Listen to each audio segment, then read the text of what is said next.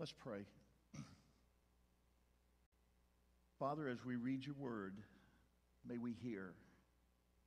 And Father, as we hear, I pray we will hear God's voice from the inspired words in the book of James. For it's in the name of Jesus Christ we pray. Amen. As we continue our journey through the book of James, we're looking today at 4 realities pertaining to trials. Now, we've embarked upon this journey, and we've seen that the book of James was written to believers. We've seen in verses 1 through 4 the radical view of trials. Count it all joy as you endure trials, and endurance will lead to maturity. And then in verses 5 through 8, another part of the radical view of trials: ask God in faith for wisdom to endure the trials. Now on the screen we have what I believe to be our main point for today. Our view of trials and temptations must be guided by God's eternal perspective. When we endure hard and difficult times, we're forced to rely on what we know about God and His perspective pertaining to trials. Now on the screen there's a picture of one of the ugliest creatures in the ocean. But they can produce some of the most beautiful and costly products known. The lowly oyster can produce a beautiful, coveted gem called a pearl. Now this jewel is only accomplished through the process that is neither pleasant nor comfortable. An irritating grain of sand gets inside the oyster, makes its way between the shell and the body of the oyster. The oyster produces a coating to go around to kind of take care of that irritation. And over time, between 6 months and 4 years, layer upon layer, this protective substance starts building up around this irritant. After the allotted period of time, the one-time irritant is now complete and is harvested as a perfect, beautiful, one-of-a-kind pearl. After enduring various trials, which are irritants in our life at times, we endure them, and we ask God in faith for wisdom to help us endure these trials. The final outcome leads to a perfect and complete life, and we lack nothing as we live for God. We now continue our journey toward the trials as we consider the 4 realities pertaining to trials. Reality number 1. All believers will endure trials regardless of rank or riches. Again, look with me at verse 9. Let the lowly brother boast in his exaltation, and the rich in his humiliation, because like a flower of the grass he will pass away. For the sun rises with its scorching heat and withers the grass, its flower falls, and its beauty perishes. So also will the rich man fade away in the midst of his pursuits. Verse 9 looks like James is going on a tangent with a different thought in mind. But in reality, James is continuing and connecting trials through 2 illustrations: poor believers and rich believers. The context of this part of James points us to the fact that these are believers and not just random people. Some people seem to think that these are just random people, but I don't, because the context of the book of James is written to believers. These people are said to boast in their position. The poor to boast in their high position. The rich to boast in their humiliation. So as we look at the poor believer for a second, the poor find themselves dissatisfied, discouraged, and deficient in their needs being met. These believers were under intense persecution, and many had fled, leaving their homes and all their property and land behind. James is writing to encourage them as they go through trials and to see trials from God's perspective. The poor and the mistreated had been taken advantage of so many times. So God is using trials to develop their character. As he said in verse 4, endurance, when it has its full effect, will make you completely mature. God is sovereignly in control. It's interesting how Luke records the words of Jesus as he spoke the Beatitudes. For he says, "Blessed are you who are poor, for yours is the kingdom of heaven." It's very possible that James might have been thinking of these words as he writes, those of humble circumstances or poor is to boast in their high position. The poor were financially destitute and looked down on. I find the words of the Latin scholar Muritus very powerful. Call no man worthless for whom Christ died. Society lifts up the haves and puts down the have-nots. James is telling these believers to not evaluate themselves by the standards the world is using. James says, enough, stop. Poor believers, boast in the fact that God has exalted you for your heirs, joint heirs with Jesus Christ. Now, even though the poor had things really bad, I think the rich may have had it even worse. For in rich believers, Christianity has brought to the poor a new sense of value, but to the rich, it brings a new sense of self-abasement, or as the ESV says, humiliation. This means that the person who had once bragged about all that he has, all the security he has in his financial state, is now brought low to the reality given to us by Christ in the Gospel of Mark, where he says, if anyone would come after me, let him deny himself, take up his cross and follow me. For what does it profit a man if he gains the whole world and forfeits his soul? What can a man give in return for his soul? The rich has a false sense of security because he believes he has resources to cope with any and all circumstances and can by himself, get out of any situation that life may bring. Now remember, we talked about the fact that James is steeped very deeply in Old Testament writings. On the screen, we have a writing from Isaiah chapter 40, which I believe he had in mind when he wrote these verses. A voice says, cry. And I said, what shall I cry? All flesh is grass, and all its beauty is like the flower of the field. The grass withers, the flower fades. And when the breath of the Lord blows on it, surely the people are grass. James's illustration is that of the southeast wind that comes from the desert after a nice gentle rain comes through and you see new shoots of green coming up out of the ground. And then all of a sudden this southeast wind comes and wipes out any vegetation that has sprouted as a result of the rains. And I thought, how in the world can we really understand that? So those of you that have ever done any cooking and baking, have you ever went to the oven and you go to take out what's in there, you open that oven, what happens? Whoosh, that big blast of hot air. It makes you wonder, wow, do I have any eyebrows left, This is the kind of the picture here. The hot wind comes and destroys all that you think is stable. A life that is dependent on riches is a life that trusts in things that are quickly taken away by the chances and changes of life. Life is uncertain. And we see here that quote from Isaiah 40. He also might have had Psalms 103 in mind. Listen to these words. As for man, his days are like grass.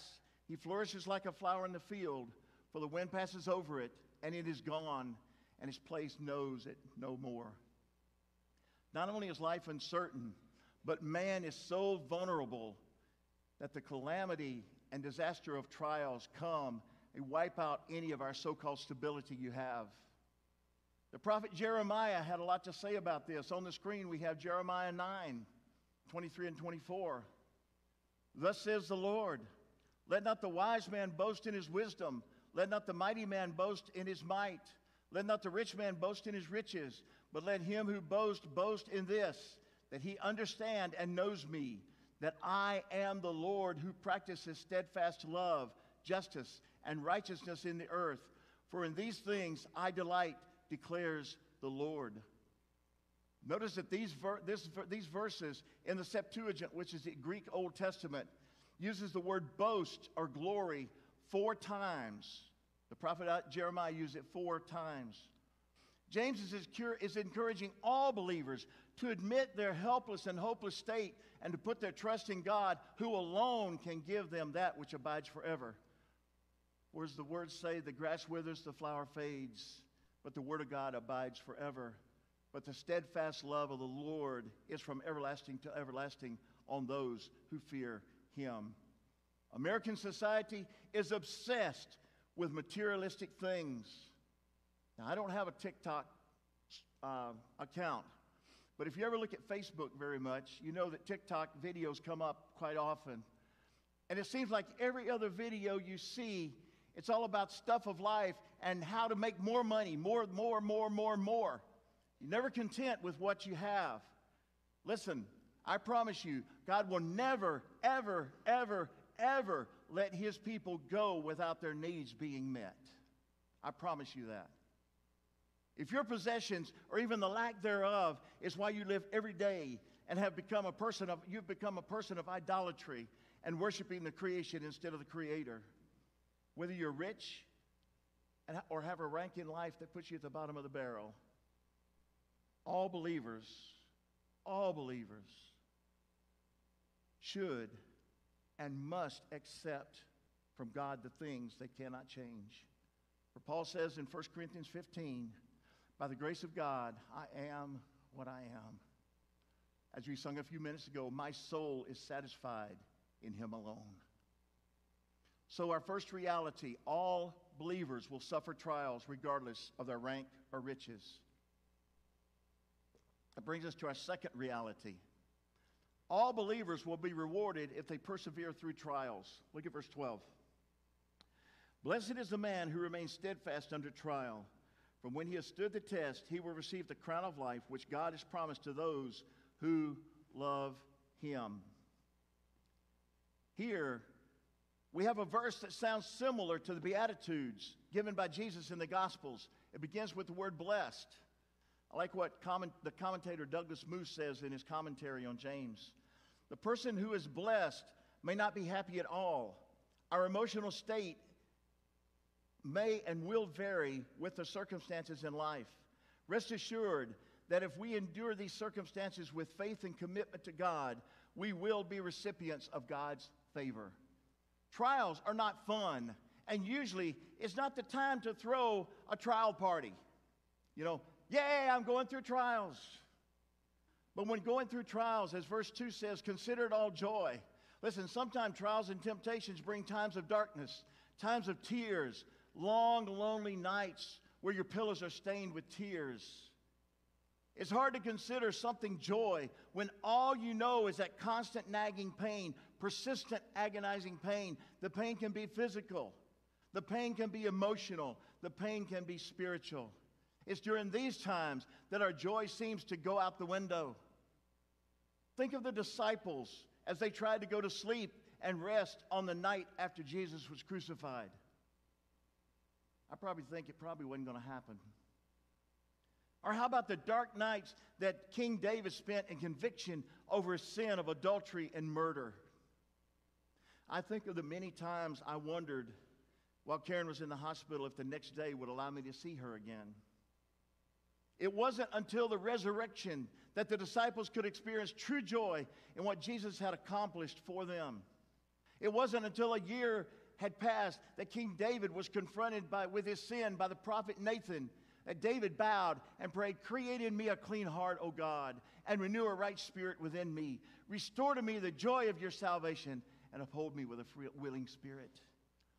And it wasn't until I received that call from the hospital on July 7th, 2021, that I cried tears of joy as I thanked God for answering the prayers of healing the love of my life, Karen. As the psalmist says, for his anger is but for a moment, and his favor is for a lifetime. Weeping may tarry for a night, but joy comes in the morning. James tells us that the believer that endures under and through trials will have a blessed life. But as this verse says, we are blessed if we persevere and are approved. Now that word approved talks of the strength and quality of a believer's faith. Perseverance in trials demonstrates the genuineness of a believer's faith. Approved faith is a genuine faith. We might look at it as being authentic, an authentic faith. Think about it this way. If I was to hold up a red can of soda and it said on there Coca-Cola, what does that mean? You can say it's the real thing. Remember that? Or what if you buy a new package of software or download a package of software, and you see a hologram with the name Microsoft on it. What does that mean? It's the real thing. It's authentic. Why is this important that our faith is genuine? Because it verifies the quality and value of our faith, which is backed up by the guarantee of the Holy Spirit and was purchased by the blood of Jesus Christ on the cross of Calvary. It not only verifies the quality and value of our faith, but it verifies the authenticity of our faith. Our faith is the same faith that Peter, James, and John, along with all the other disciples, exemplified. The fact of this faith being reported as true and accurate, both in the infallible, inerrant Word of God, as well as through testimony in history, proves that faith is genuine. How is the genuineness of our faith determined? Through trials and temptations.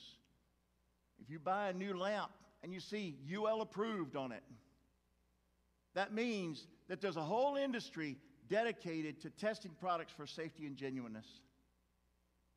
Before you purchase something big like maybe a car, washer, dryer, refrigerator, something like that, you might pick up a custom Consumer Reports magazine. Why? Because they have a pretty good track record of testing the products. And they can say these products are good, they're authentic. How do we apply this to the spiritual side of faith? If faith had not been tested, it cannot be trusted because it has not been proven to be genuine.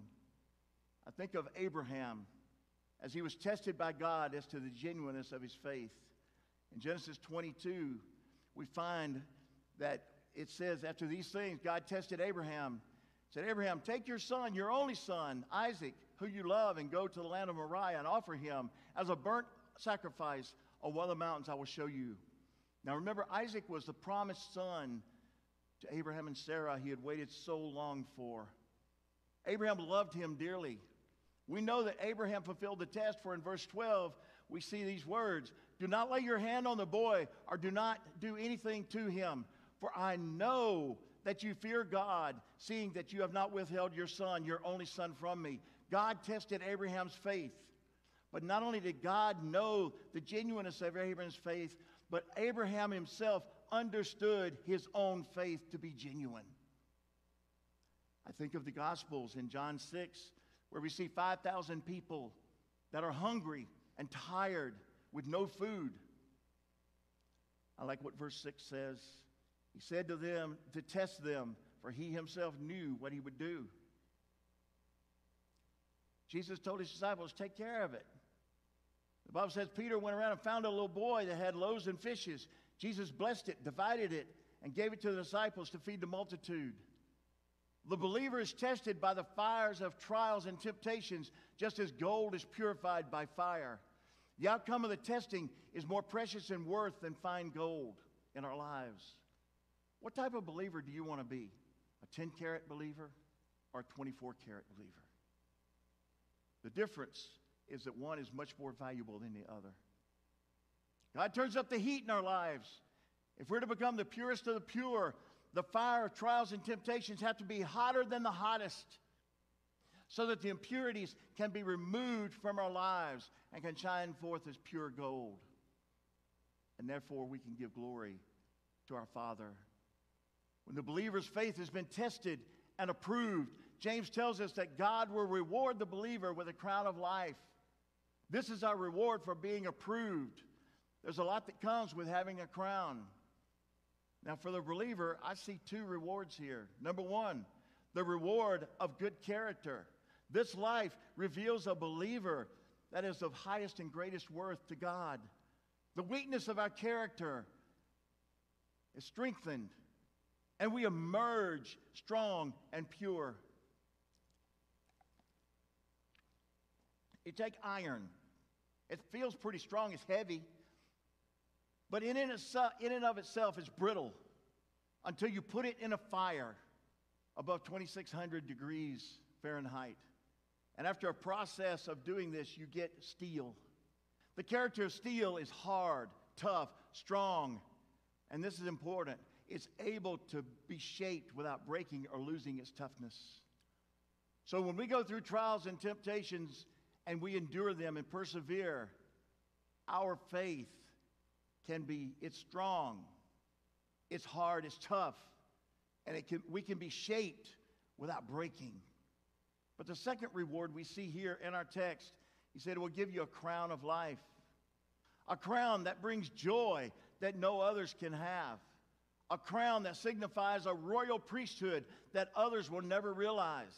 A crown that shows victory that others cannot win. And a crown that brings dignity that others can never attain. The reward will either be given at death or at the coming of Jesus Christ. We're promised life everlasting as a believer. James's use here is a crown that consists of life. A new kind of living takes place once you go on that side of to eternity. It's a new type of living. It's a living for an approved believer, an authentic believer. We enter into a life that is truly more abundant and a life that is beyond any comprehension of joy.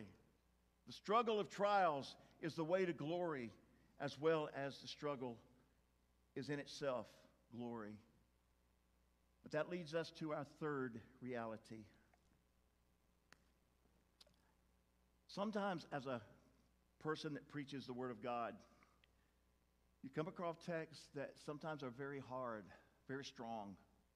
And here we have such verses from the book of James. In these verses, James began using a different term. In verse 13, he uses the word tempted instead of trial. In reality, the word test or trial in verse 12 is the same word in verses 13 and 14, tempted. James links these two together by transitioning from trial to temptation. What's the difference?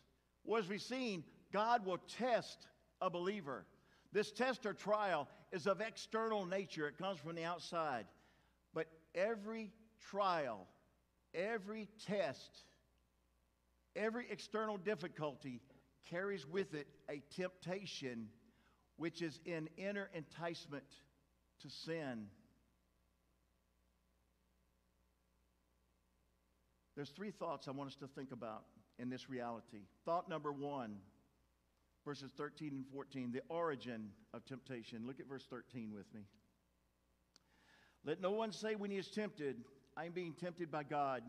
For God cannot be tempted with evil, and he himself tempts no one. But each person is tempted when he is lured and enticed by his own desire. God may bring or allow trials, but James emphatically says in verse 13, God is not the author of temptation. God may test or try the believer, but never, ever, never tempts the believer to sin. I read of a man that was struggling as he tried to stick to his new diet. And one day he had to go downtown, and he realized as he started on his journey that his route was going to take him right by his favorite donut shop. Uh-oh. Well, don't judge yet. Let's see. But as he got closer, he thought, well, you know, a cup of coffee would really hit the spot. But then he remembered his diet. And then the story goes on, says he prayed something like this. Lord, if you want me to stop for a donut and coffee, let there be a parking place in front of the shop. As he was telling his story, he said, well, sure enough, I found a parking place right in front of the shop on my 7th trip around the block. That's not how you deal with temptation in your life, my friend. One writer wrote in Reader's Digest, most people want to be delivered from temptation, but would like the temptation to keep in touch. A believer has the choice to nourish temptation or stifle the temptation by the grace of God and through the asking of God for wisdom to endure the temptation. One can encourage desire long enough that it eventually becomes action. Believers have got to learn to recognize and overcome temptation. Kind of like one time when Edith and Archie Bunker were having this argument, and Edith turns around and surprised Archie and says, stifle, stifle, stifle. Listen, we've got to learn in our life when temptation comes, stifle. God tests the believer to reveal their true character. James 1:14 clearly teaches that temptation comes from within the person because of indwelling sin and Satan. A trial can also become a temptation to sin. Since the beginning of man's time on earth, he has been passing the buck when it comes to taking responsibility for their own sins. I think of Exodus 32, where we see Moses had been up in the mountain, and Aaron had made this golden calf, and Moses comes down out of the mountain and confronts Moses. Moses comes down and confronts Aaron about the golden calf and the idolatrous worship that was taking place. And he said, "What did the people do to you, causing you to bring such great sin upon them?" And then Aaron turned around and said, "You know the people yourself. They're prone to evil. They said, 'Make us a god.' I said to them, 'Let any of you that has gold take it off.' So they gave it to me, and I threw it in the fire, and poof, out came this calf." That's a lame excuse. It sounds silly, but it's the way we sound to God when we try to blame others for that which is within us. Again, look at verse 13 with me. "Let no one say when he is tempted, 'I am being tempted by God.' For God cannot be tempted with evil, and he himself tempts no one." God is not the origin of temptation. Some people go as far to blame God for sin, since he's sovereign over all and has predestined everything before the foundation of the world. You know, when a couple gets, they're dating and things go a little bit too far, and the young lady ends up pregnant, out of wedlock. Why did God allow my girlfriend to get pregnant? Why did he allow me to marry that person? Both of those illustrations, it comes from within, a desire that you acted upon. Our circumstances tend to lead us to rebel against God, whereby we doubt his goodness and his love for us. Some blame God that he made them a certain way. What could I do? What could I do? God could have stopped me. It's not my fault. Just the way I am.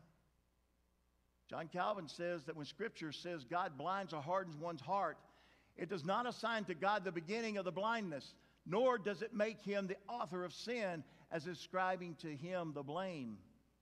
But Calvin goes on, and I quote, "He punishes sin and renders a just reward to the ungodly who have refused to be ruled by his Spirit."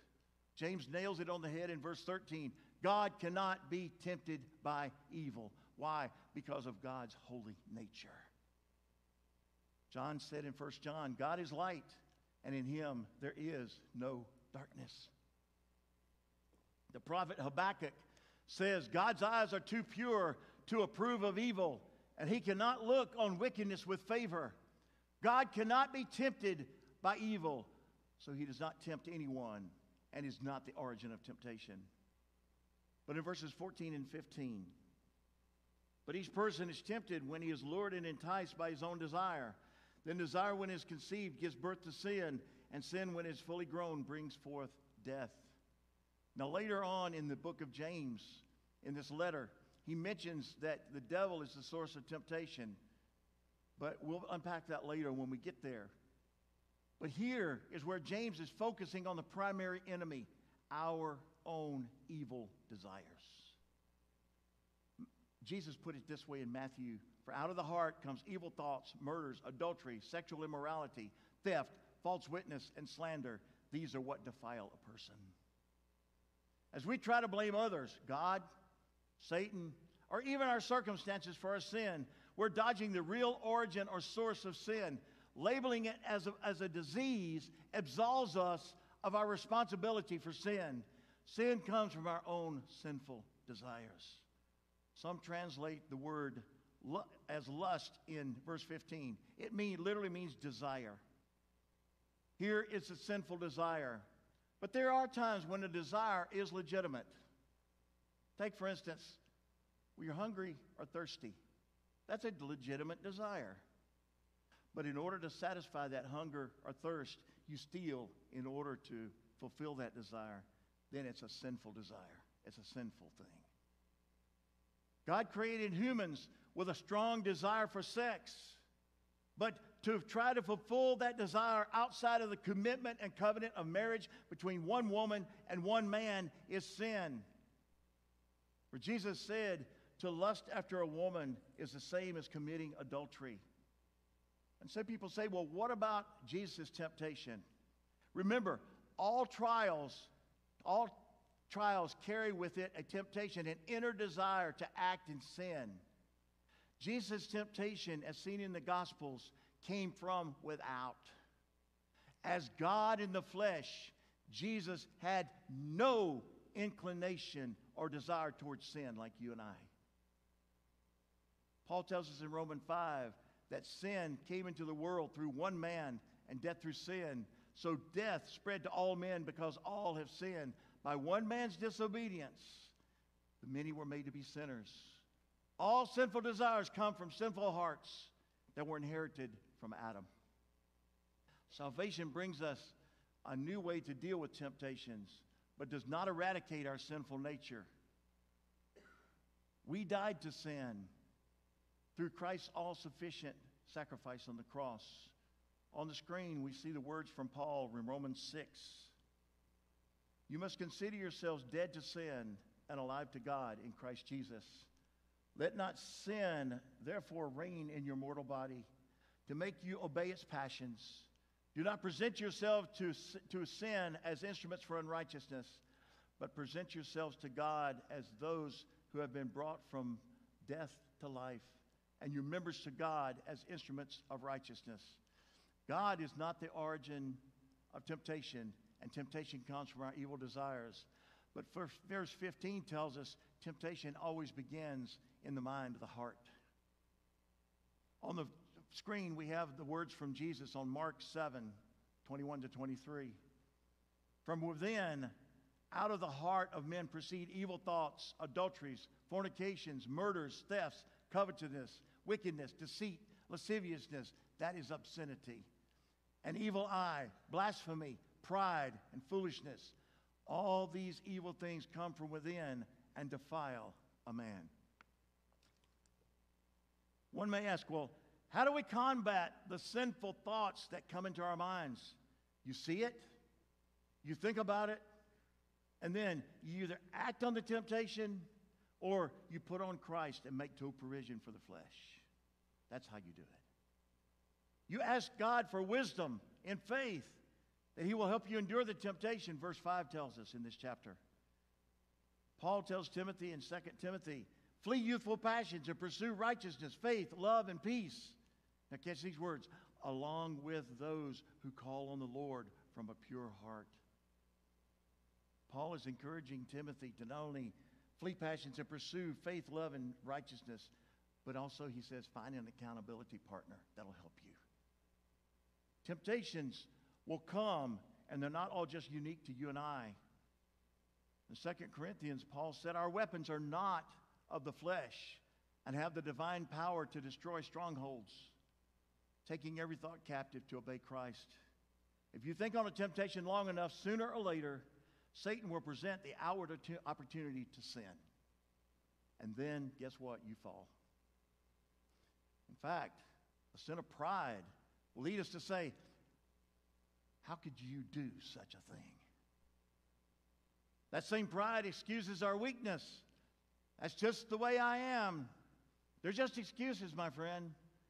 You know what? Excuses are kind of like belly buttons. Everybody's got one, but what good are they? Each person is different and is tempted by different things. Yielding to particular sins becomes a point of vulnerability for future temptation. I could be left in a room full of free adult beverages, and I would not be tempted to indulge myself because that's just something I never got into. Now, before I make my next point, guys, gentlemen, the most beautiful creature God ever created was woman, right?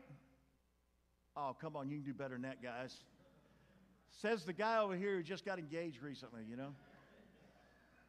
Guys, the most beautiful creature God ever created was woman, right? There you go. Listen, because I'm now single, it would not be wise for me to go to a place that was all ladies, because the temptation to lust might rear its ugly head. Ladies, same thing goes for you. Whether you're single or married, it doesn't matter. If you struggle with lust, is it wise to go to a place where the women or the men are clothed provocatively? Ladies, you have the same choice as us. As verse 15 says again, I remind you, then desire when it is conceived gives birth to sin, and sin when it is fully grown brings forth death. Young people, teenagers, do not put yourself in a position that makes it easy to be tempted. In my days at Trinity College, when I went to Trinity College, they had a somewhat simple solution for that. Sometimes it didn't work, but they had what you call a 6-inch rule. All guys and gals had to be 6 inches apart at all times, regardless. And if you became a couple, then when we went to chapel or somewhere where there was a lot of people and the seats were crowded, there had to be 2 seats between you and the person that you were coupled with. You know, at that time, I thought, how stupid, how silly. Don't they trust us? Young people, you say that. Don't you trust us? You want me to be honest? No. Do I trust me? No. You need to answer that question for you. Do you trust you? Recognize the origin of temptation, our own sinful nature. That leads us to the second thought, the process of temptation. Again, verse 15. Then desire, when it is conceived, gives birth to sin, and sin, when it is fully grown, brings forth death. You know, wise parents do not let their children play with dangerous things. Here, take this stick of dynamite and go do your science experiment. That's a powerful and destructive thing. Would you intentionally let your kids play with anything that's this powerful, destructive? Of course not. Then let me ask a question. Why is there so much in our society today, as a whole, why is there so much unsupervised time with social media, TV, movies, video games, etc., etc., etc.? The enemy is not outside, but inside. Read the story of a pastor who was relating the story of a 78-year-old believer. And this gentleman, the 78-year-old believer, was on a trip to a city where he realized he was going to have to park and walk through what's known as a red light district. Now, for some of you younger people, that means nothing to you. A red light district in my day was a place where there was a lot of prostitution, pornography stores, massage parlors, and things of this nature, okay? So he stopped his car. He prayed that God would protect him from temptation as he walked past all the pornography stores and massage parlors. And the pastor then interrupted the older believer. He said, "You're 78 years old. Are you telling me you're worried about sexual temptations at your age and after all these years of walking with the Lord?" The older believer looked at him and said, "Son, just because I'm old doesn't mean the blood doesn't flow through my veins. The difference between we old men and you young men is this: we know we are sinners. We have had plenty of experience. You kids just haven't figured it out yet." This believer knew that the powerful enemy still lived within him, even though he was of advanced age. One author uses the analogy that we carry about within ourselves a lot of flammable material. If we're not careful, temptation will strike a spark and cause a great explosion in our heart. John Calvin said that James's object is to teach us that there is in us a root of our own destruction. Our own destruction. Do not make the mistake of thinking that as a believer, your sinful nature has been eradicated. Or do not ignore the fact that temptation begins inside of us Temptation is deceptive. For in verse 16, look at verse 16. Each person is tempted when he is lured and enticed by, verse 14, I'm sorry. Each person is tempted when he is lured and enticed by his own desire. Now that word lured in verse 14 is the picture of it is a hunter setting a trap to catch an animal. And the word enticed is a picture of a fisherman baiting a hook to lure a fish. Now I can honestly say, as a person that's had many, many years of experience as a very successful fisherman, as I was growing up through the years in Georgia, just about every weekend, and sometimes through the week when my dad had time off, we would go fishing in Lake Eufaula. I can honestly say that the only way to catch fish legally, and I emphasize legally, is to bait your hook that will lure the fish to the place where he thinks he has a meal. But in reality, the fish gets hooked and is carried away eventually, in that case, to my frying pan. Temptation's like that. We think sin will satisfy and give us something good. But the truth is, we get hooked and drugged into destruction. God's word is sure and a steady guide for us to follow, because it will always lead us toward God's grace, God's mercy, and God's steadfast love. Yielding to temptation depends upon a feeling which always leads to sin. Remember the process of temptation. But then the third thought, the conclusion of temptation. Again, look at verse 15. Then desire, when it is conceived, gives birth to sin, and sin, when fully grown, brings forth death. Look at verse 16. Do not be deceived, my beloved brothers. James is teaching us that temptation is never stationary. It's always moving in a course toward the ultimate hideous end, death and destruction. The words used by James means that sin spawns death.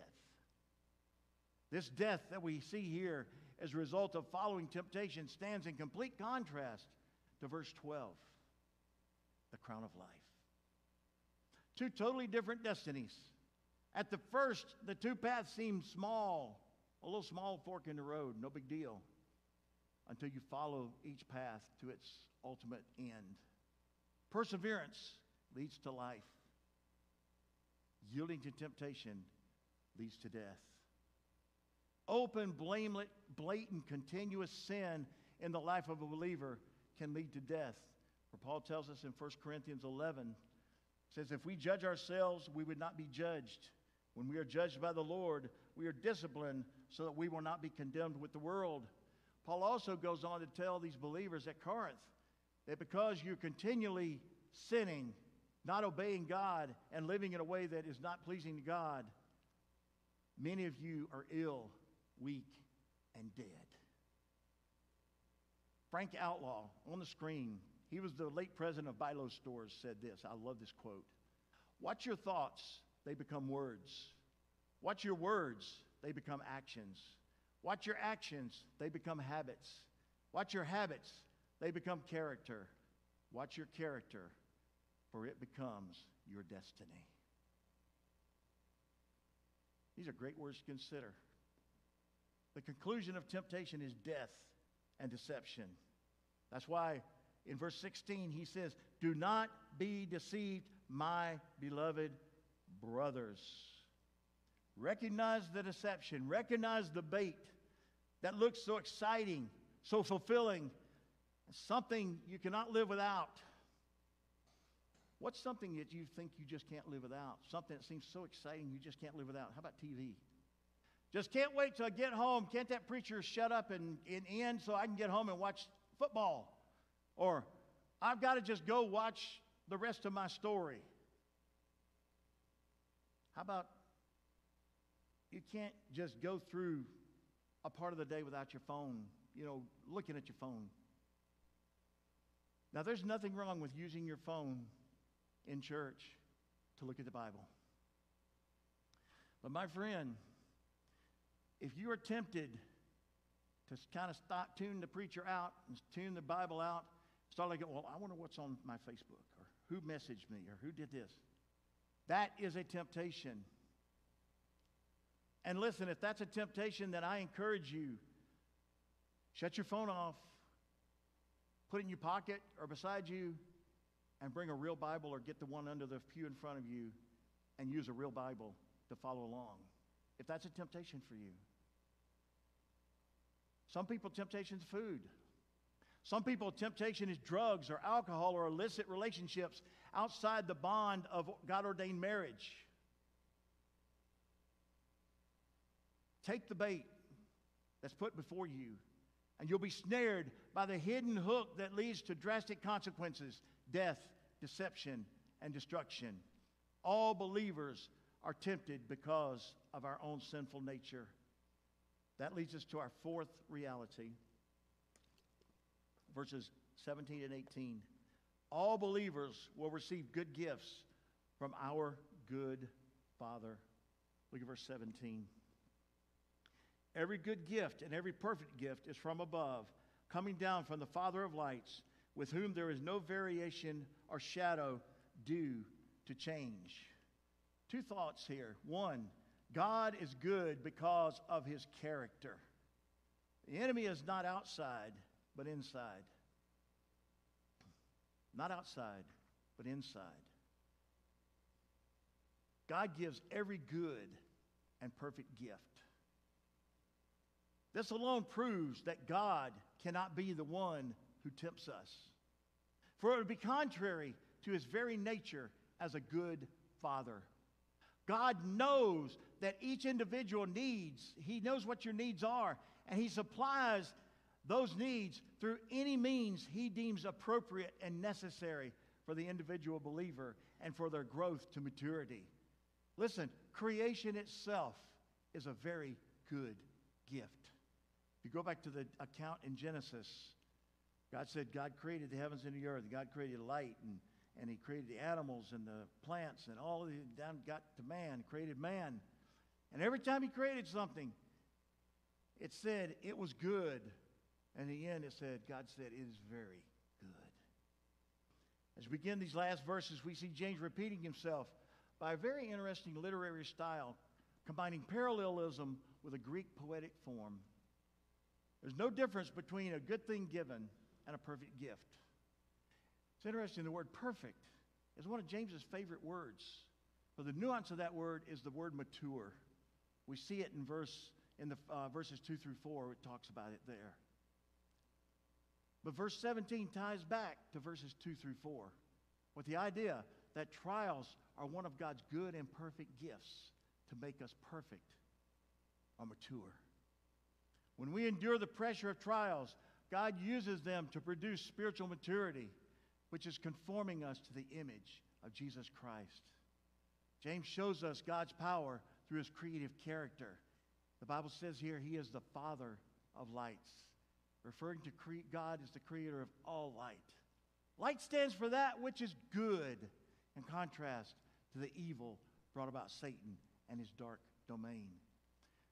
We also see God's power through his unchangeable nature. It says there is no variation or shadow of turning.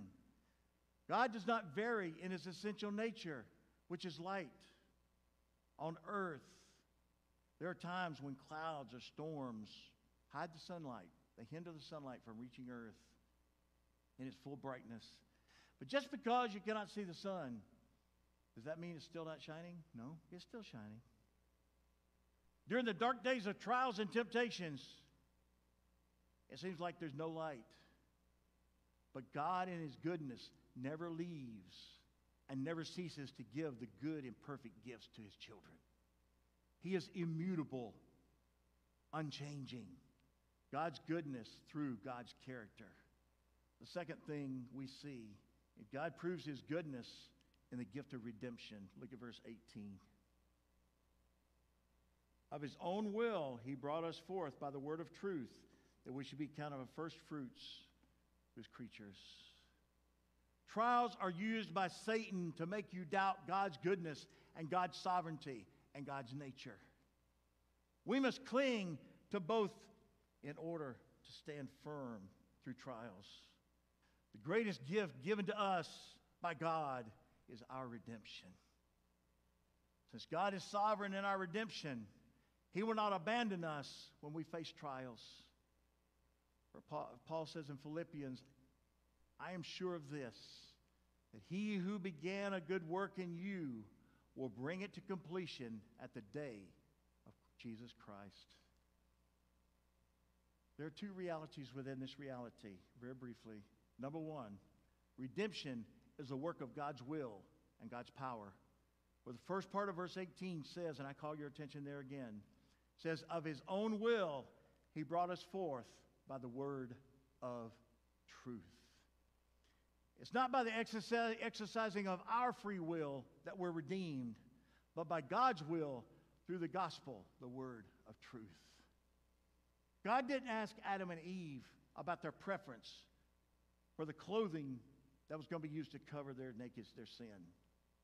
God's sovereign plan was the shedding of blood from animals to cover them, and ultimately the all-sufficient sacrifice of Messiah by the seed of woman to take away the sins of the world. Genesis 3:15.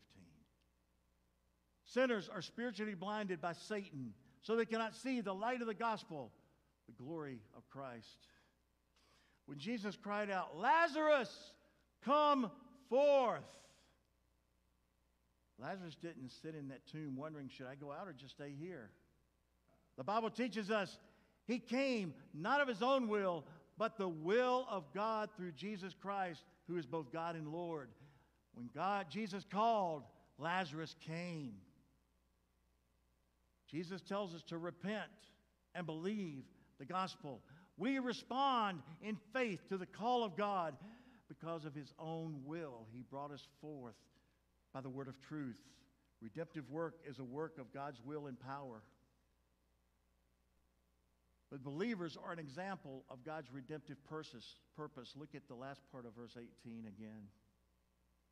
That we should be a kind of first fruits of his creatures. We as believers are first fruits. That's the Old Testament reference that God's people brought to him the first portion of the harvest as a thank offering. God claimed ownership of the firstborn males who had to be redeemed. He owns us, and because of that, he is free to use us as he wills. We are bought with a price, the blood of Christ, the Lamb of God. We present ourselves to God as a thank offering to use as he wishes. As his first fruits, we are to bear fruit for him. As John says, fruit, more fruit, and much fruit. This fruit comes as we endure trials that come our way. When we endure to the end, we can be joyful because our faith has been approved and we lack nothing to be what God wants us to be. Famous words from Romans 8 from the Apostle Paul. For those he foreknew, he also predestined to be conformed to the image of his Son, in order that he might be the firstborn among many brothers. To whom he predestined, he also called. To those he called, he also justified. To those he justified, he also glorified. Verse 18 ends with the first fruits of his creatures. We are an example to all of creation, and that ultimate redemption will take place by God's will and God's power. When on that day, God creates a new heaven and a new earth. On that day when Jesus takes his rightful place as King of Kings and Lord of Lords. And every knee is going to bow. Every tongue is going to confess that he is Lord. So 4 realities pertaining to trials. All believers will suffer trials regardless of rank or riches. It's our sovereign God does what is necessary to make the believer depend on God. The poor exalted, the rich are humiliated or brought low. All believers will be rewarded if they persevere through trials. It's our sovereign God will always reward a believer whose character has been approved through trials, the crown of life. All believers will be tempted because of their sinful nature. Our sovereign God will test a believer, but will never act contrary to his holy nature. God does not tempt any man.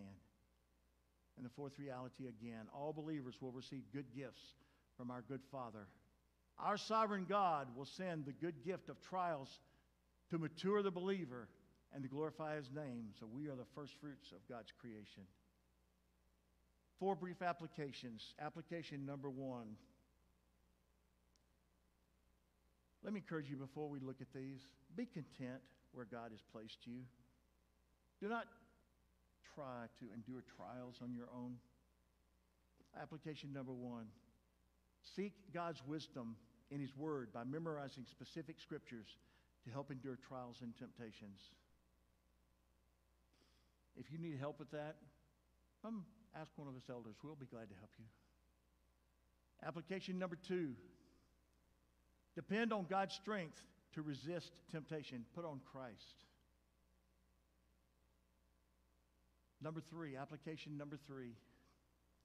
Determine your specific areas of vulnerability and adopt an accountability partner. A person that's trusted who will ask the hard questions while holding you accountable. You're more than welcome to ask the elders for help with accountability. We'll be more than happy to help you with that. In fact, even us elders meet every so often just for accountability among ourselves. And the last, and this is very, very important, do not place yourself in a position that allows you to access the bait of temptation. Let's pray together. Lord, we are your people. Create within our hearts a spirit of contentment. I pray we will always rely on your good nature, your faithfulness, to make a way of escape so we can endure the trials and temptations that come to us on a daily basis. For it's in the name of Christ Jesus, who is both God and Lord, that we pray. Amen.